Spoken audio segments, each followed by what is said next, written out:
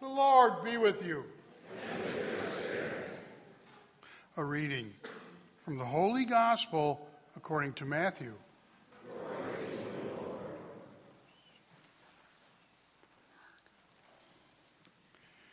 Jesus said to his disciples, "You are the salt of the earth.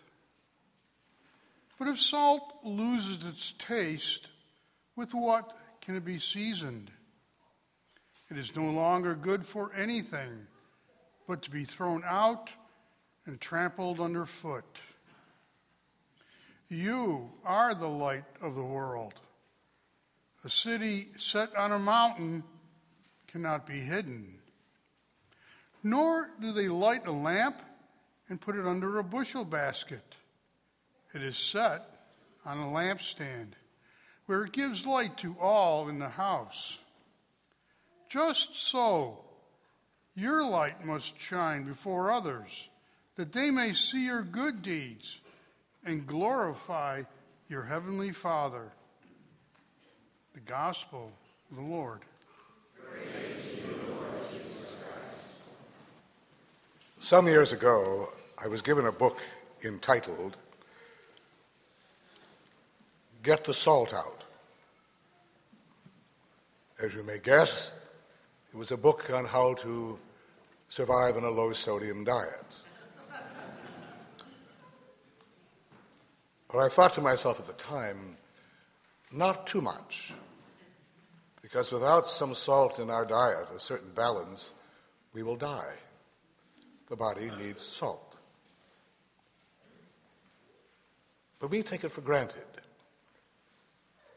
Until about 100 years ago, when geologists realized that salt was so plentiful, salt was a valuable item, a precious commodity. In some places it was used for currency. Empires were secured by it. Battles were fought for it. Kingdoms rose and fell because of it.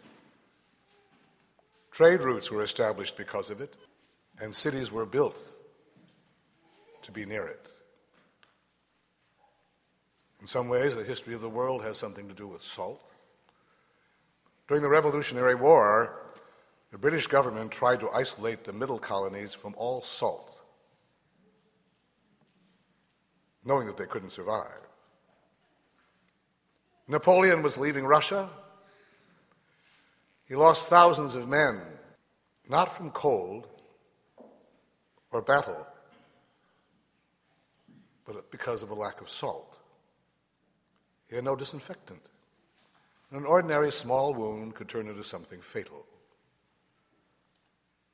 In our own Civil War, the Confederacy not only lacked cannons, which the Union had, it lacked salt. Again, we take it for granted, don't we? Our Lord tells us that we are the salt of the earth.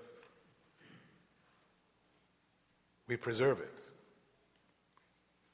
We give it health. We give it life. But to us that seems strange. And the light of the world? In the 1790s, the British invented the gas lamp. Caught on very quickly. In 1816, Baltimore was the first city to light the streets with gas lamps. And by 1879, it was in full use. In 1879, however, we have the invention of the incandescent light bulb, Thomas Edison. And that same year, the first city was lit with electronic lights, Cleveland, Ohio. We take it for granted, don't we? Light. Because we can will it. A flick of the switch, and we have light. Although I think all of us realize the difference and appreciate the difference between the natural light of the sun and artificial light, and prefer the light of the sun, don't we? There's something built into us to prefer God's creation to our own. That's how the book of Genesis begins. In the beginning, God created the heavens and the earth. The earth was without form and void, and darkness was upon the face of the deep. And the Spirit of God was moving over the face of the waters. And God said, "Let there be light." His first command, and there was light. We also have the Trinity there, by the way, too. The Father, the Spirit, and the light. We take it for granted. Although the other night, Thursday, the lights went out for a brief time, at least here. I don't know where you live. They've had lights. And unless you had a generator, your whole life changed for a short time. You had to use flashlights, torches, electric, battery-powered, candles perhaps. You had to sit around, maybe even talk to one another. But there wasn't much else you could do. When the lights went back on, all of a sudden your life brightened. Things were back to normal. But the Lord tells us that we are the light of the world. Imagine that. We are the light of the world. A city set on a mountain cannot be hidden. But we try to hide today, don't we? Because the heat is out there, and we're afraid of it. Nor do they light a lamp and put it under a bushel basket, but set it on a lampstand, as we must do, where it gives light to all in the house. Our Lord then tells us that our light must shine before others, so that seeing your good deeds, why? They may glorify your heavenly Father, not you. Because light isn't ours.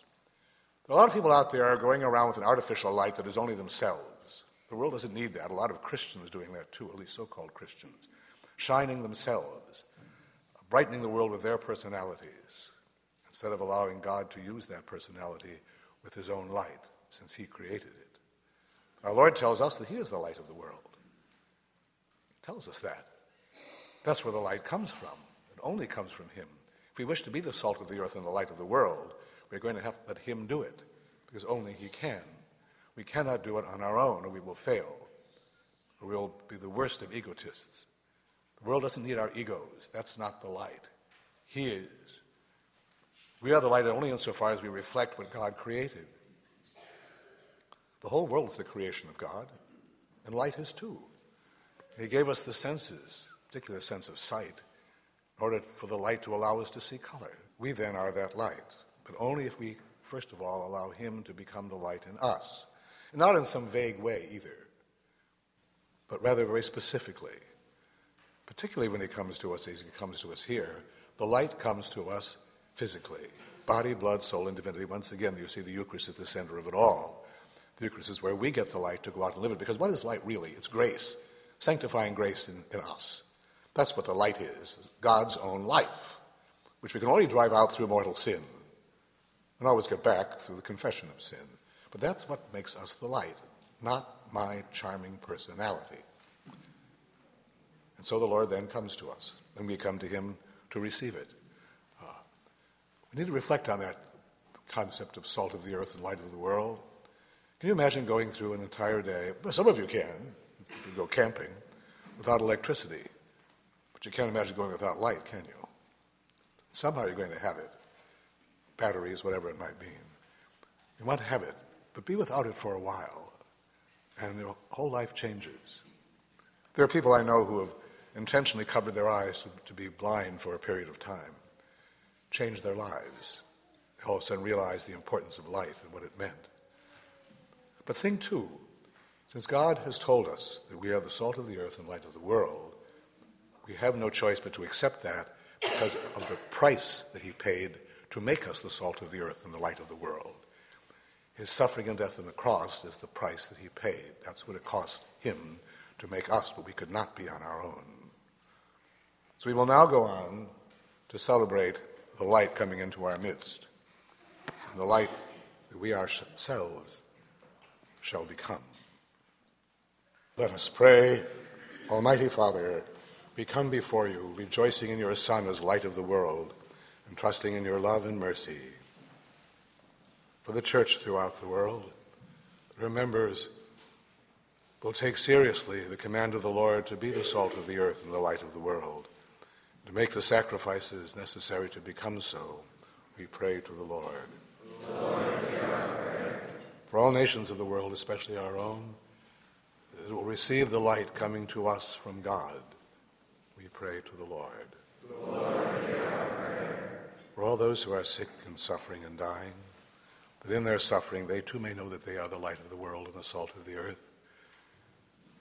For those who are greatly tempted, for those who have rejected the light, we pray to the Lord. For an increase in vocations, for a greater respect for human life, especially at the beginning and at the end, we pray to the Lord. For an increase in vocations to priesthood and the consecrated life, especially from our own parish and diocese, those young men and women who will be the light, for a greater reverence for the light in marriage and the single life, we pray to the Lord. For all of our youth and their chaperones who are on the John 6:35 retreat this weekend, that they will grow in faith and be open to the light, we pray to the Lord. For our bishop, priests, deacons, and seminarians, and for the American hierarchy, having spent time sitting in the presence of the light, they may then be visible signs of what they have received, we pray to the Lord. For the souls of all the faithful departed, especially our relatives, friends, and benefactors, for all who have died in the battlefield, all victims of violence, terrorism, and natural disaster. Eternal rest grant unto them, O Lord. May they rest in peace. Amen. May their souls and the souls of all the faithful departed.